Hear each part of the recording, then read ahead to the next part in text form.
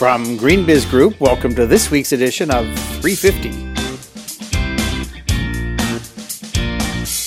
I'm Joel McCowery. This week in Katowice, Poland, site of the COP24 conference.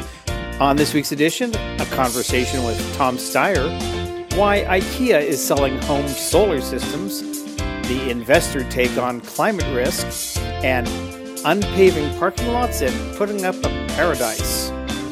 Ooh, I feel a 49-year-old song coming on. This week on 350.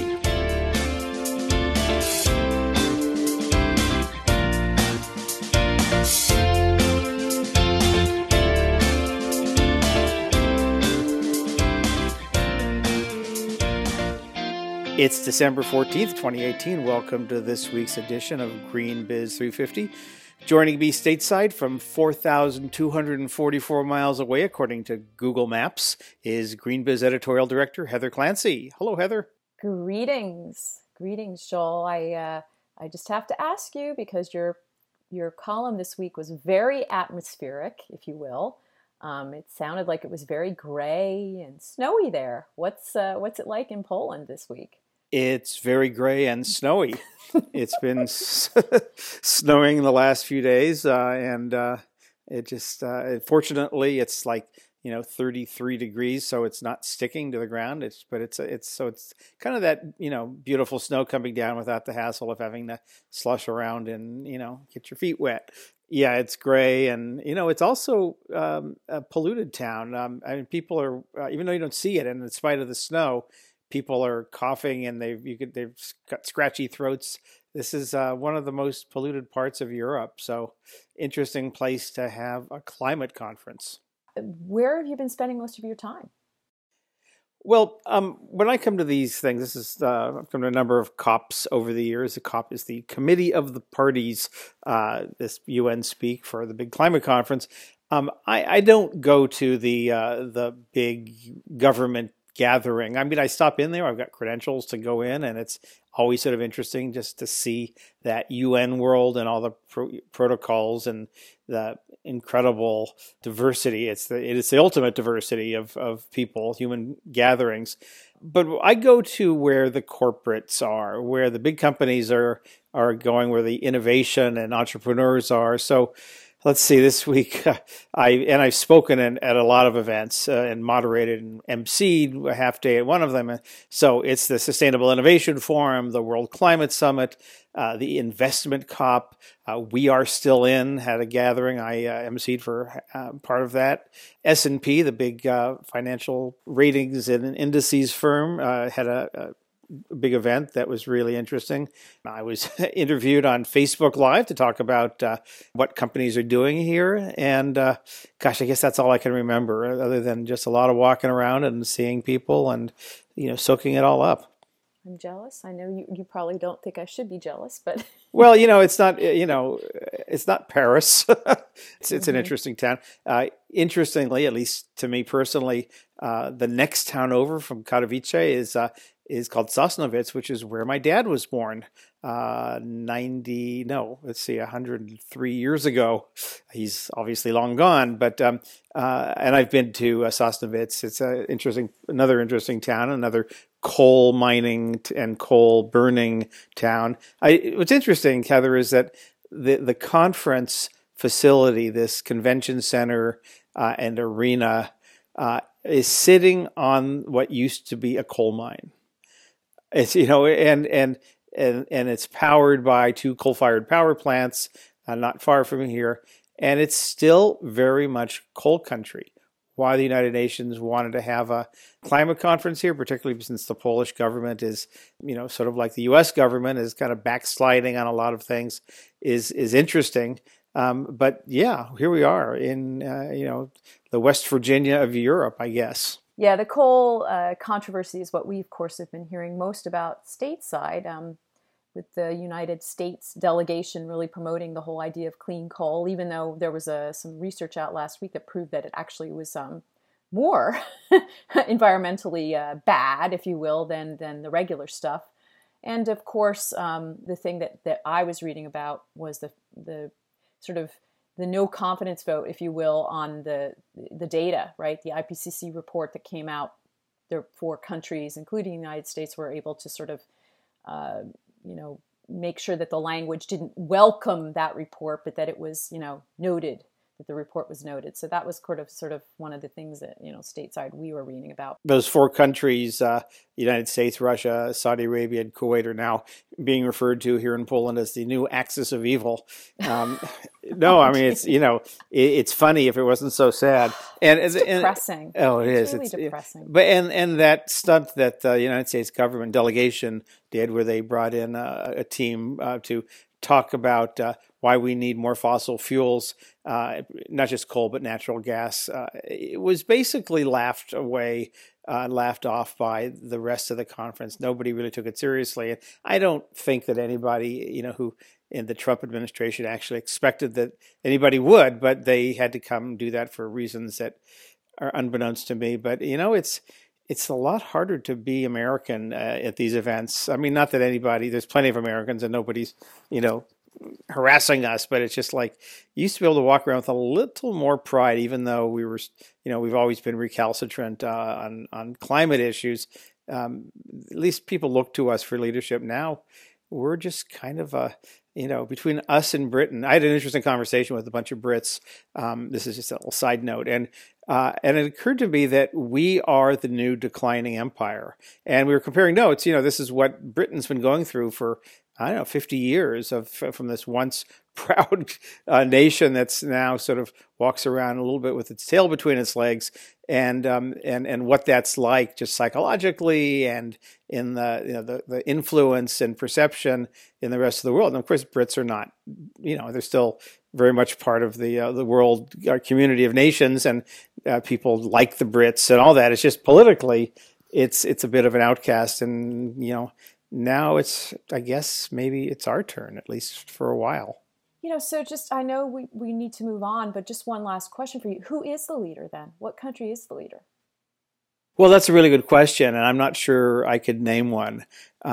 There's, I don't know. I don't, at least from a climate perspective. Well, there are the Nordic countries, for example, Scandinavian countries are doing a lot, and Northern Europe in general is advanced in some of this, but there's great pockets of innovation, obviously in China now and other parts of Asia, and everybody's got a role to play, and everybody's got a booth or exhibit or some kind of demonstration here in Katowice, and they're touting what they've got to say. Sometimes it's about oceans, sometimes it's about forests, sometimes it's about food production, and I guess that's the good news.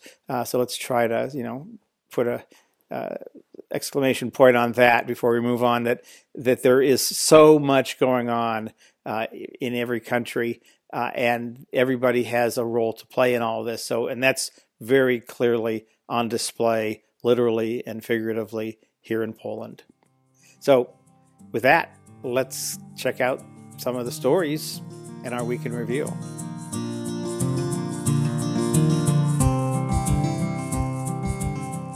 I would like to start us with a transportation story, Joel.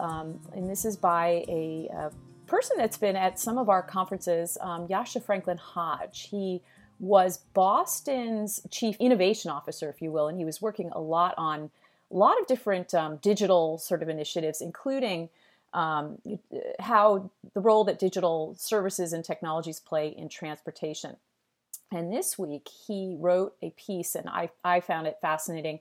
Uber is expanding and rebranding. Is that a good thing?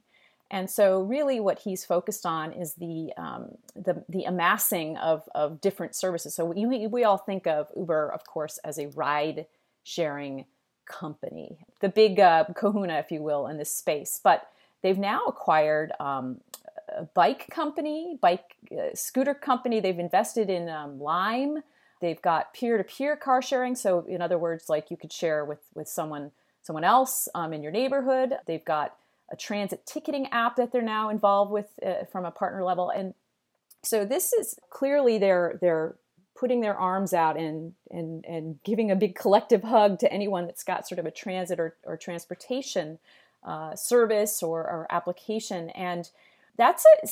That like on the on the sort of service level, that's great. Like, okay, you have more choices and so forth. Like, you could take a scooter, you could take a car, you could you as a consumer or a rider could have more options.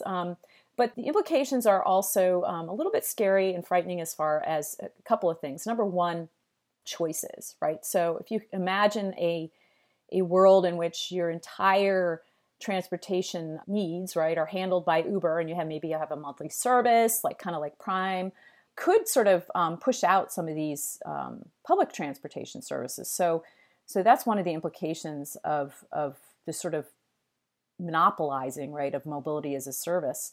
And then the other implication is, as of course Uber and Lyft now are rumored to have filed to go public, and as a public company, a company like Uber would have a lot more responsibility to its shareholders. So if it's got a very low profit service and maybe, for example, a service for taking seniors to the doctor, can it support that service in a world where it has to worry about profit? So it's a sort of a discussion of, really, number one, this is good, because there's more options, but also number two, you might be pushing out some of the options that make this an equitable world. But isn't this where competition steps in? Because all of those areas, and don't forget things like Uber Eats or food delivery, and they're, I think, delivering Amazon or other kinds of packages in some cities in the world.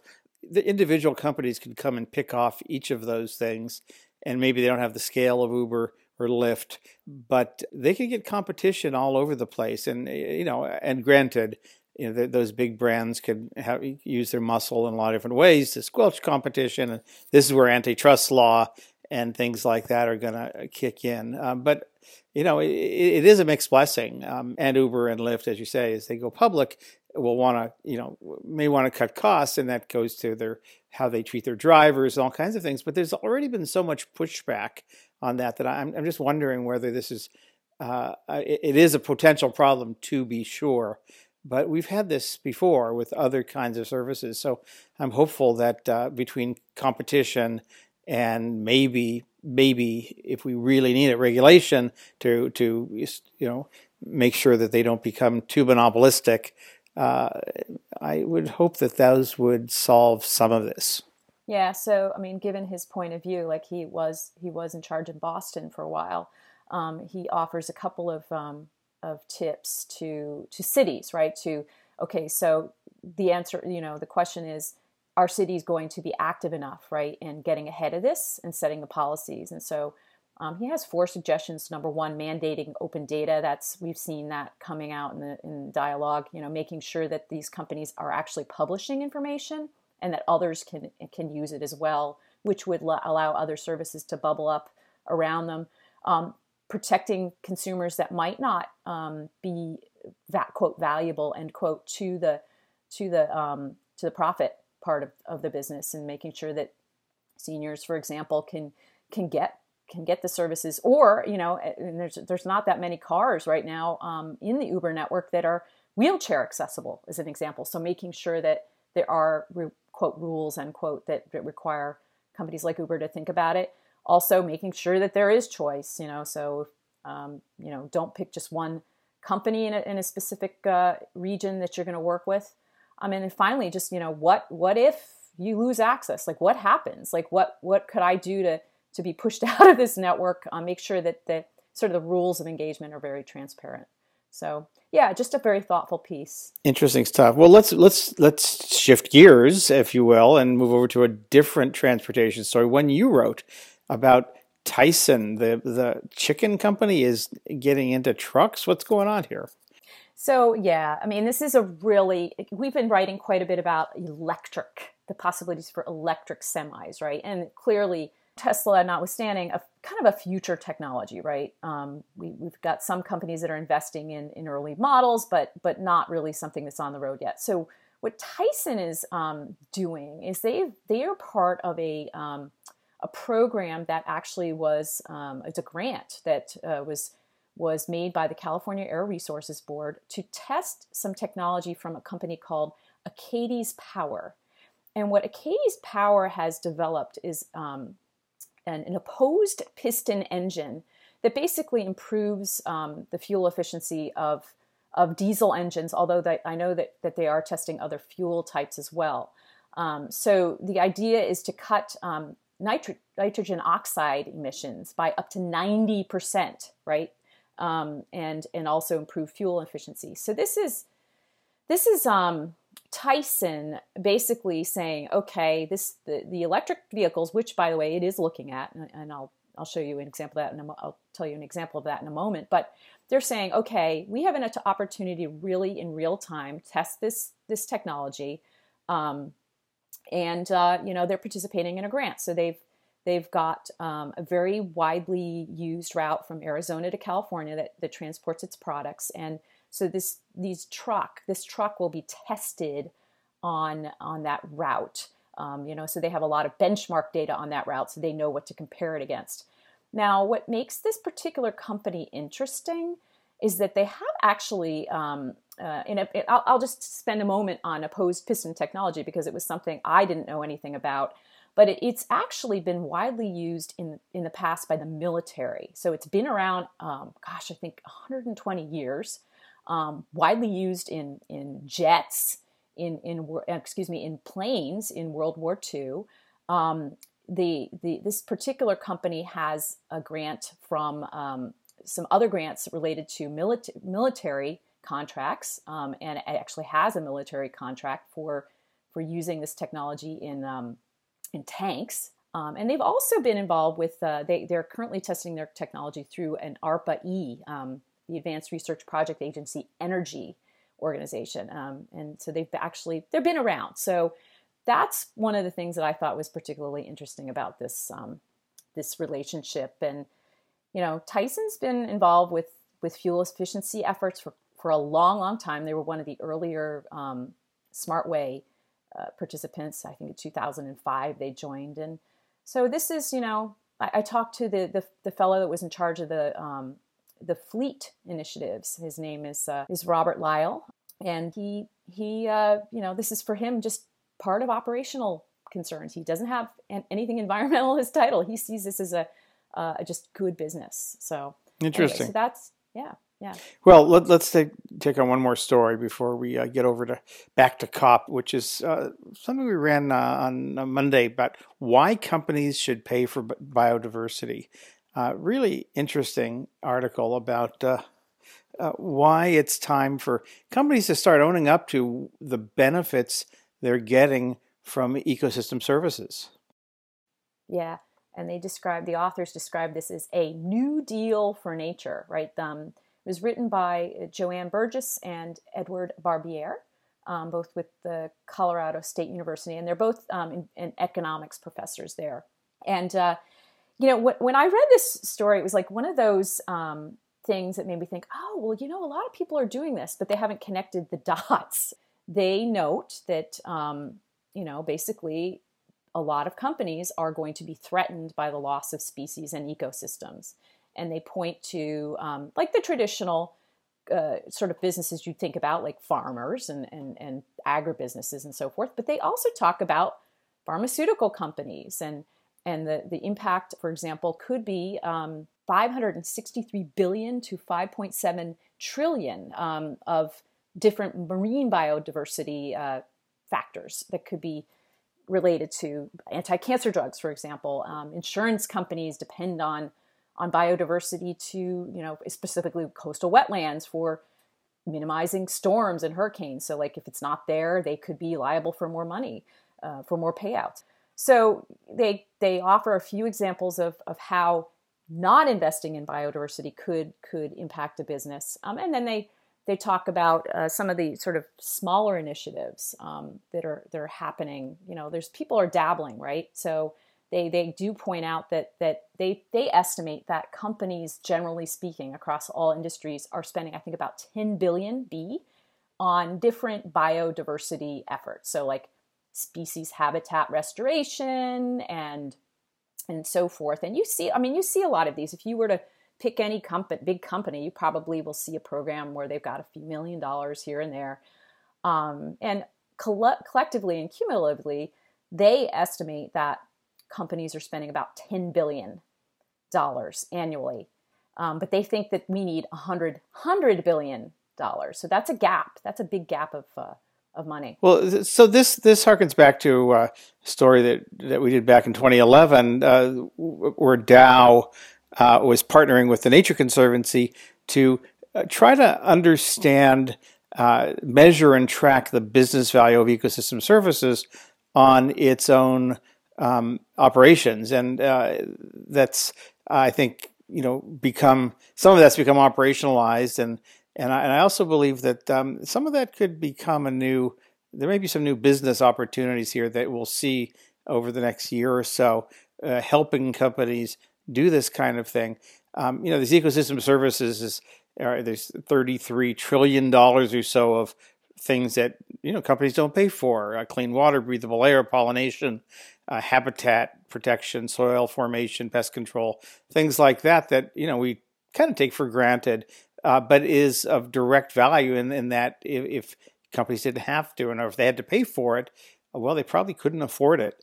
And so looking at these things through the lens of what is, and it is the commons, that the tragedy of the commons, you don't pay for it, you don't value it, and you use it up, and all of a sudden it's not there anymore. But I think this is really important that we start to look at this, and maybe you're not trying to pay for it directly at its pure value, but understanding what those ecosystems do and what happens when they go away might lead companies to start to protect them more. It actually points back to what you were saying earlier, Joel, about investing, right, and disclosure. And I think maybe as companies start to really have to do that exercise and look at the risks of not having some of these things, if that goes away, if this ecosystem goes away, what is the risk on our business? I think maybe the dots will connect there, and they'll be able to think about this in a slightly different way as well.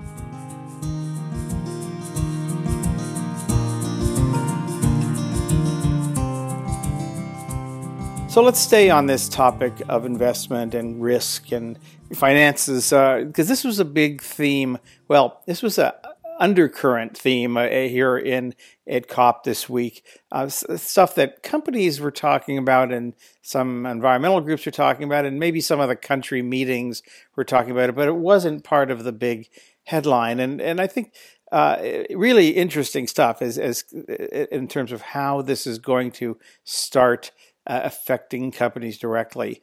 So one of the things that happened this week is a group of more than 400 investors managing $32 trillion in assets. Sometimes these numbers are so big that you can't get your brain wrapped around it.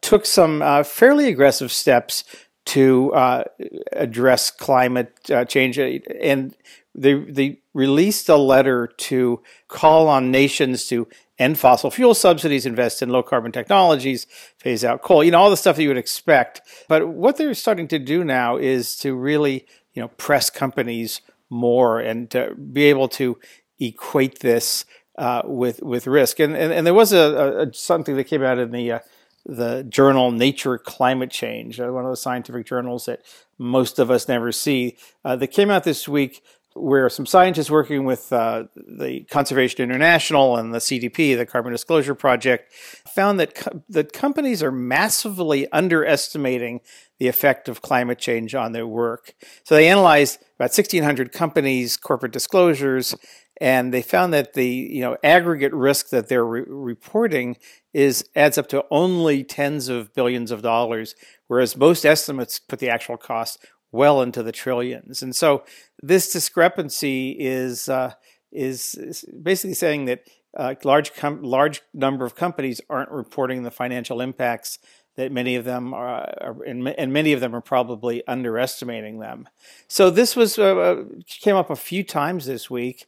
I attended an event that our good friends at S&P Global did. We're looking at climate and risk and the implications for investors and the implications of investors for companies. And this is a growing area. Some of it comes out in the area of disclosure, the TCFD, the Task Force on Climate-Related Financial Disclosure. But what's happening, and this is just, I thought, just an interesting framing, is that, we talk about ESG metrics, and that's basically what are the impacts of company operations on climate change. TCFD is what are the implications of climate change on companies, and so what's the risk and how are they addressing it? It's just this is going to be a big part of the conversation going forward. What's the holdup? I mean, that just seems such a logical shift. Is it just because it's another reporting exercise, or they're thinking of it that way, or are there standards around this? I mean, like, what's the holdup? Well, I mean, it's the standards, and we haven't really had a good way of measuring this and articulating it, and that's what this framework, TCFD, is going to do. And companies are going to start to, report on that and create this. It's a framework for how companies should be reporting on it. What it means, basically, what it says is that companies have to look at different scenarios, climate scenarios, 1.5 degrees of temperature rise, 2 or 3 degrees. They pick their own scenarios and say, this is what would happen to us, our operations, our supply chains, our customers, our employees, our communities, in each of those scenarios, and start to articulate that so that an investor could say, okay, wow, that's a big impact. So now that you know that, what are you going to do about it? And this, I think, is going to start to change the investment picture because there's a lot of big investors, the BlackRocks and the Goldman Sachses and the Vanguard, a bunch that are coming into the picture and starting to lean on TCFD. Now, how companies report that, and are they reporting it in a way that makes sense to investors is a whole different matter. And in fact, that is the exact topic of the GreenFin Summit that we're planning at our Green Biz 19 event in February. And you like the way I gave a little event plug, slipped that in there. But we're going to bring together a group of about 40 or 50 big investors with 40 or 50 big companies to sort of look at that, because for all that companies are reporting, they're not necessarily reporting the stuff that investors need to make risk-based asset allocation decisions. And that's what's, I think, going to be an interesting shift in how companies report, not just on the sustainability, but actually from their CFO. So this was a big topic of discussion at this S&P Global event that I went to. And I talked afterwards with Karina Bendersky, who's the infrastructure credit and ESG finance professional at S&P. And here's that conversation. So, Karina, you were talking about this mismatch between what companies are reporting in their ESG data and what investors need. I'd love to hear a little bit more about some of the specifics about where is that misalignment? Sure. So I think what investors really want from companies is the ability to compare companies using the same set of indicators. But what we've found in our review of corporate disclosure around ESG issues in the development of our ESG evaluation is the fact that the information is either not available, or if it is, it's of inconsistent quality, and also in some cases just not comparable whatsoever given the use of different emissions factors. It's also buried in PDF reports, so it's hard to access. So I think that makes it difficult for investors to access that level of data that they need to compare companies on the basis of those ESG factors. But there have been a lot of developments in terms of reporting standards to help address a lot of those issues. Wasn't GRI supposed to solve some of that by making comparable data available? So GRI has done a lot of great work in developing reporting frameworks that a lot of companies utilize. I think the issue is around the specific metrics that are being used. GRI provides a framework, but companies can report on different types of data, and they can use different methodologies in arriving at that data. And then there's TCFD, which brings a whole level of reporting and stuff that companies don't even really realize. How much is that going to just cause a whole new level of confusion? So I think that TCFD is a real game changer. It was developed by financial institutions and market players to provide a common reporting framework around climate-related risks and opportunities that provides clarity around what types of risks we're looking at, what types of opportunities that we're looking at. I think that there's a lot of pressure on companies to report according to the TCFD, and just much more oversight in terms of that reporting by companies. I think there's still challenges with TCFD reporting, certainly around scenario analysis. I think everybody's trying to figure out how they can develop 2-degree scenarios, 1.5-degree scenarios, 4-degree scenarios, and there's still challenges, but it appears to be a lot of momentum to improve reporting and disclosure.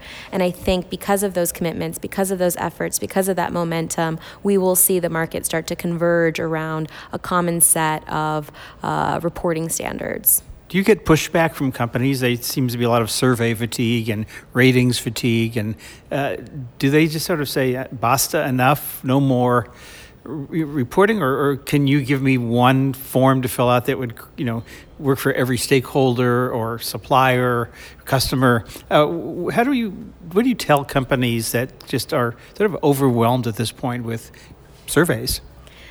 So survey fatigue is certainly something that we hear from companies. They're reporting to a number of different ESG service providers. But I think that nonetheless, the market wants to know what they're doing along these factors. We talk a lot about climate and the environment. That has been, over time, they've developed metrics and standards around that there's been general consensus in the market. When we start talking about social metrics, there's a big focus on social right now. That's still a big question mark. But I think that perhaps it would be useful in the market to have a single reporting around these non-financial indicators. But I don't think we're quite there yet. Although there are a lot of initiatives through the GRI, as you mentioned, the CDP, the Carbon Disclosure Project. We also have SASB. So there are a number of initiatives to standardize the type of reporting. And certainly in our ESG evaluation, we have a diagnostic questionnaire to collect company information so that we can then compare it.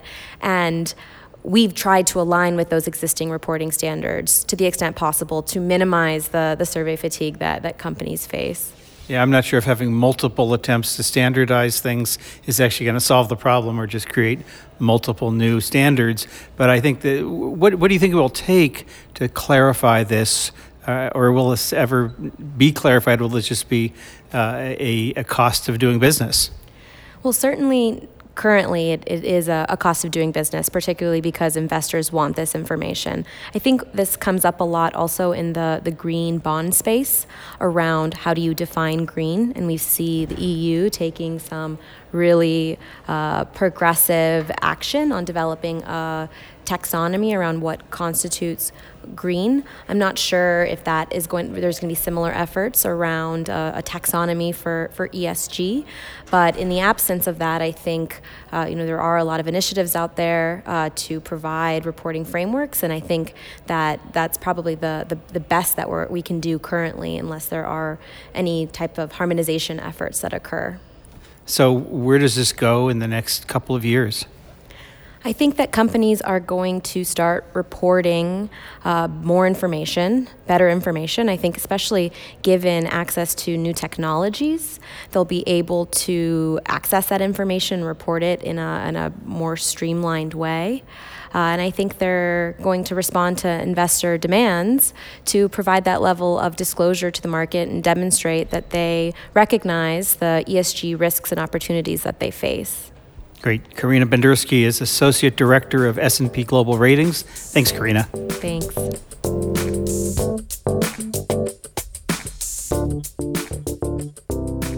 One of the many things I did this week here at COP24 was to host a series of conversations taking place under the auspices of We Are Still In, which is a group of NGOs that stepped in when the United States pulled out of the Paris Agreement.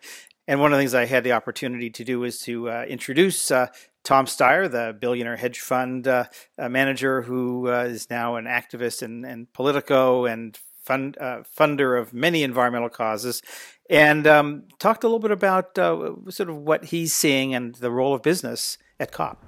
So, Tom, based on your time here in Katowice, how are you feeling?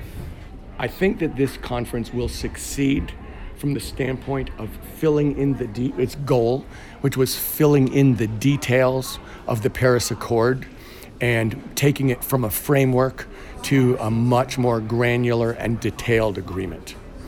But I think that there's another question behind this, which is on the ground, are we in fact taking the steps as a country and as a group of 195 nations to do what's necessary to get us on a sustainable path? And I think it's clear that we're not. So that when I look at this conference, I think that it will accomplish its goal.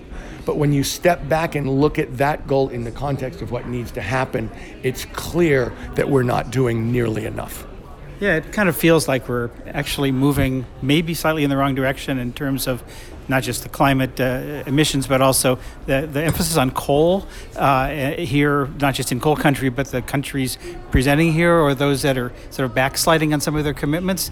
It feels politically like a really challenging, even more challenging than it's been.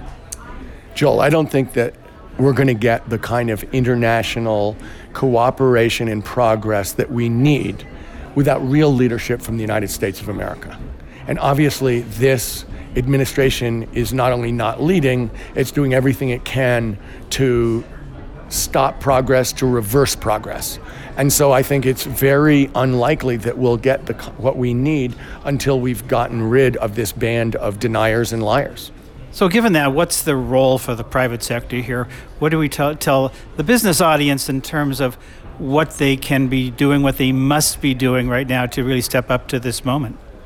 Look, I think that the We're Still In movement, which includes states, municipalities, businesses, and nonprofits, has a very important role to play. And I think that the estimates I've heard is that with the leadership from those, non-state actors, non-national, subnational actors, we can get to somewhere between half and 2/3 of our Paris goals in the United States of America. So that is an absolutely critical thing for us to do in terms of keeping some momentum. But I think it's clear that for us to really reach our goals for the Paris Accord, and even more than that, to take the traditional American role of leading the world and standing for what's right, we need to have leadership in Washington, D.C. But again, back to the business community, do you see them stepping up in the ways that you would hope they would? Look, I think that we are seeing leadership from the business community, but I also believe, and I think that they know that this is something that they have to go along with. But I think to describe the business community as a monolith is, inaccurate, Joel. I think that by and large, the progressive parts of the business community are insistent on clean energy. But I think that there's another part of the business community, which is a huge industry called the fossil fuel industry, which is the largest industry in the world, which is using all of its political might and all of its economic might to try and make sure that the profits keep rolling in, the future be damned, the American people be damned.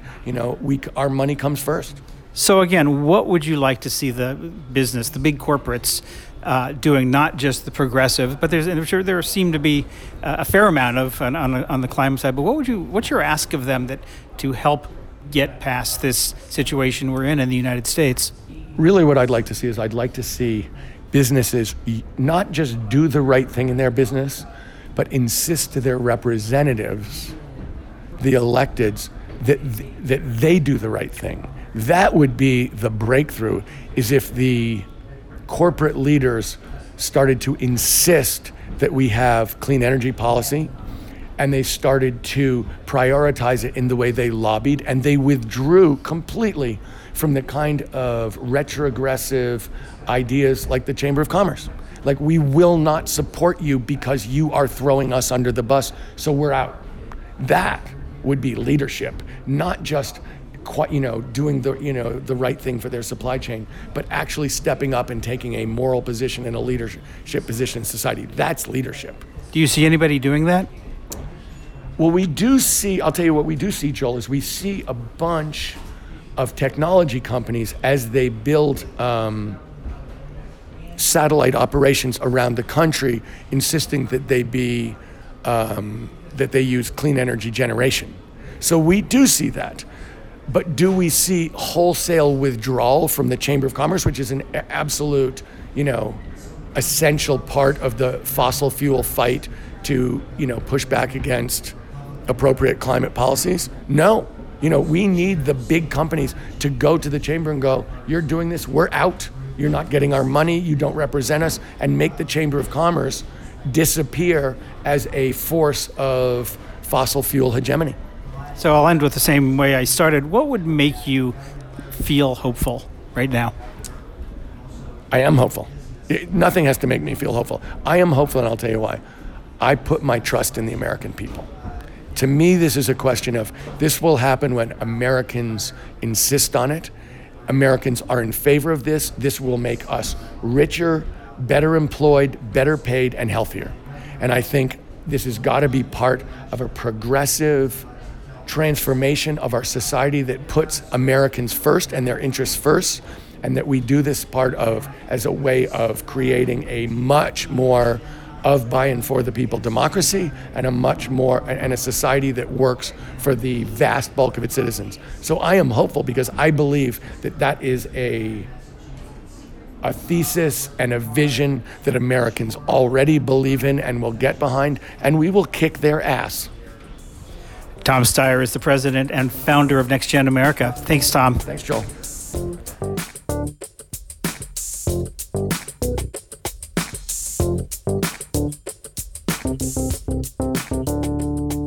At the Sustainable Innovation Forum this week, I was on a panel with Jesper Brodin, who's the new president and CEO of IKEA Group.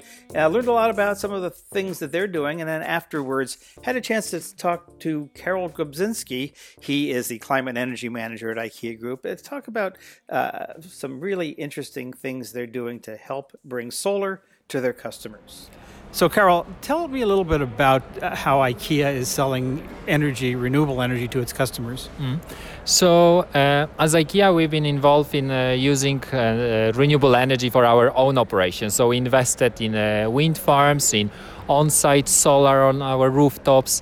And then when we looked on the greenhouse gas emissions and how we can reduce it further and how we can use this knowledge, we said why we shouldn't start to offer the same possibility to the many people. And that's how the journey started with IKEA Home Solar.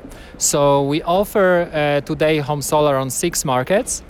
And one of them is Poland, where actually people, if they install the IKEA Home Solar installation on their rooftops, they can cut their electricity cost to 60%, that's why we are doing that, because it's good for the environment, and at the same time it's good for the pocket, for the many people to benefit out of that. So does IKEA do installation and maintenance and everything? So we partner up with the local companies as well to create an offer together, which is very easy to understand for the people, because we see that in general the renewable energy topic, it's too complex for the many people if they would like to start their journey, if they would like to install on their rooftops. So what we are bringing as IKEA, it's a simple way to have access to renewable energy. And that's why we've been working a lot with the partners to design the customer journey to make it easier for people to install to have a solar energy. So what's the customer response been? It's very positive, especially when we are entering the market. People are very curious about the offer, and the interest it's very big. We see as well that it's growing. And it's very much as well, of course, dependent on the local legislation. And today, like in Poland or in Netherlands, we see the growth of the customers who are installing the solar installations on their rooftops. So are you selling this based as an environmental benefit or as a financial cost-saving benefit? What are consumers, why do they want to get renewable energy? People care. and people understand what is happening now and what is climate change. In 2017, IKEA did research on 14 markets. We interviewed 14,000 people to understand what people think about climate change, what they are doing, and where they are in their journey. And what was very interesting to see that 8 out of 10 people are saying that climate change is happening because of our activity, and 90% of people are willing to change behavior to fight climate change.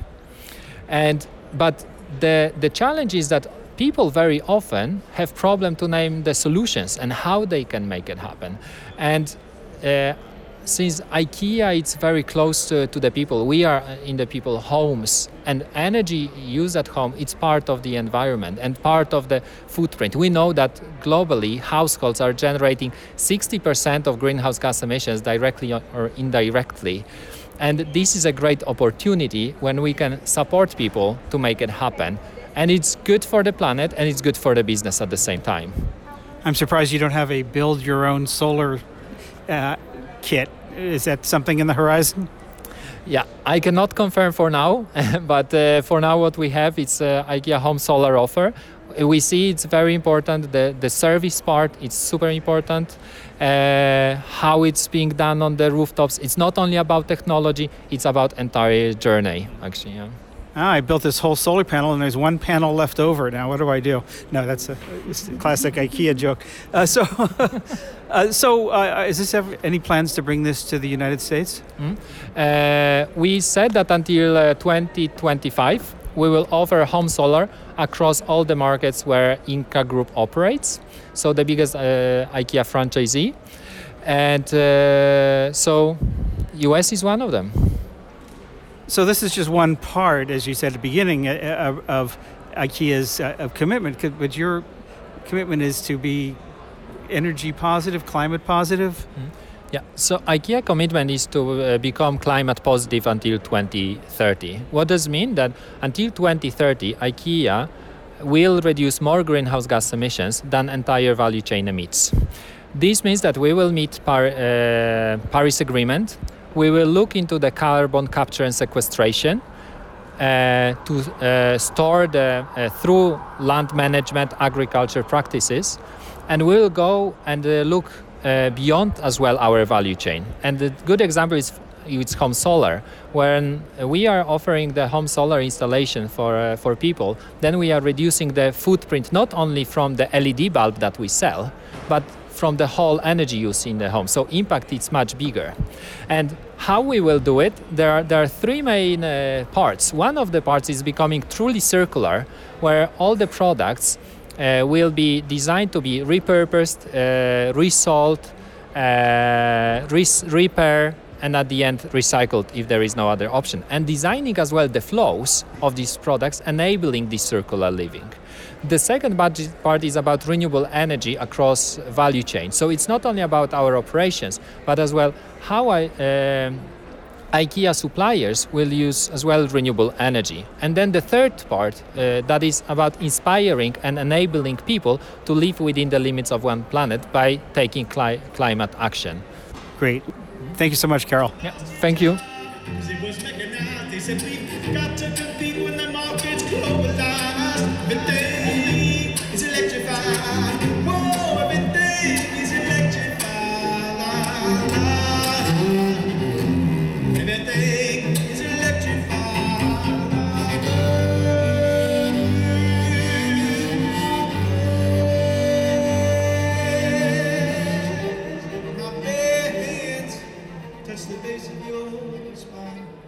That was Ben Soley. He's an American cellist, singer, songwriter, and composer, also known for his political activism. Happened upon him performing at one of the many stages here at COP24.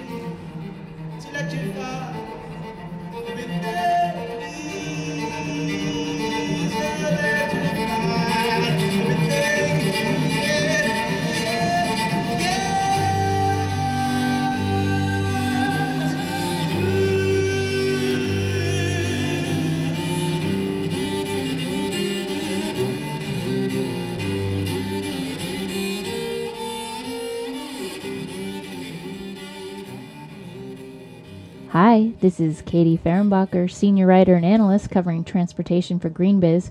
And today we're going to talk about something you probably don't think a lot about unless you're driving into a Costco or circling the block trying to get to an appointment in a downtown area. Yep, that's right. We're going to talk about parking, something that's also universally hated, but generally required in many cities all over the world. And we're specifically going to talk about converting parking lots into things that are a lot more useful and sustainable in a world where hopefully less vehicles are driven. Which brings us to Los Angeles. LA has long been dominated by the automobile and has endless square miles of parking lots and parking structures. But in recent years, LA has been trying to refashion itself with public transportation and car-free mobility options. If a big chunk of the city's parking lots could be repurposed and converted into affordable housing or green space, what would that look like? I recently spoke with Christian Derricks, a principal with design and architecture firm Woods Baggett and head of their data analytics R&D shop Superspace. Earlier this year, the group unveiled research and an interactive simulation that shows that if all of the surface parking lots in LA County were developed into residential units, those lots could house 1.5 million to 3 million more people. On top of that, if these lots were converted, the city's density and space standards would remain the same, even with more people living in the city, or what the group calls FAR for floor area ratio. And such population growth also wouldn't contribute to sprawl at the edges of the city if the city's parking lots took on the burden. Here's Christian explaining the research. One of the main messages that came out from at least the car parking lot study was that while the uptake of FAR across these three different regions, a county, metropolitan area, or city limits, wouldn't actually be that much. So you would develop less than 10% of the areas across all three sizes, so to speak, or catchments. And you would probably not do that all at once. You would actually start slowly. You start now as an FAR level is actually not that high for counties. Also, the cities is just below 1 as an FAR, floor area ratio. And then if you keep developing 25, 50, 75, 100% of these car parking lots, your overall FAR is hardly really increasing, just by below 8%, for example, for the city, from 0.91 to 0.98, so 1 roughly. So there's not really the argument against the fear of the scale exploding to something like another big city, right? Like New York or Hong Kong, is not at all given. But the positive effect of developing so little of the scale of the city is that you can house a lot more people and you can create a lot of housing from this. So we found that with that just 0.8% increase of FAR within the city limits, for example, you can house almost 1 million more people. And that's quite significant. So your population increase would be nearly 25% for an 0.1% uplift of FAR. So this is really a strong message that while people usually the opposition to development of new residential units and blocks is that the fear that it may turn the character of LA into something like New York, we can show is not given. That fear is unfounded. Versus you can actually provide a lot more housing and house more people within the city by just developing, even if you don't house, maybe if you don't develop all of those plots, but say 50% of those lots, you're still housing 500,000 more people just within the city limits. So that's actually a much stronger message. And your sprawl on top of that could really decrease quite a lot. So if you would basically save yourself 164 square miles of sprawl if you developed only 50% of those car parking lots of 5,000 square feet. Housing, that's within the county, housing 1.5 million more people. So that's quite significant at a county level. And of course, it's even more if you developed 100% of those lots, but that's probably not going to happen. Then you could even house 3 million more people within the county. And that's our 350 podcast for this week. You can go to greenbiz.com/350 and you'll find more about the organizations, stories, and events we mentioned in this episode. And as always, while you're there, check out the link to our other podcast, Center Stage. It's the best of live interviews from GreenBiz events. You can hit us up by email, 350@greenbiz.com. We always love your cards and letters. And don't forget to subscribe to one of our 5 weekly e-newsletters. Heather's Energy Weekly comes out every Thursday, and my Green Buzz newsletter is fresh every Monday morning. And before we let you go, a programming note. Heather and I will be taking next week off in the run-up to the holiday weekend, and we'll be back on December 28th for our year-end wrap-up. Until then, from all of us here at Green Biz Group, I'm Joel McCower. Happy holidays, and thanks for listening.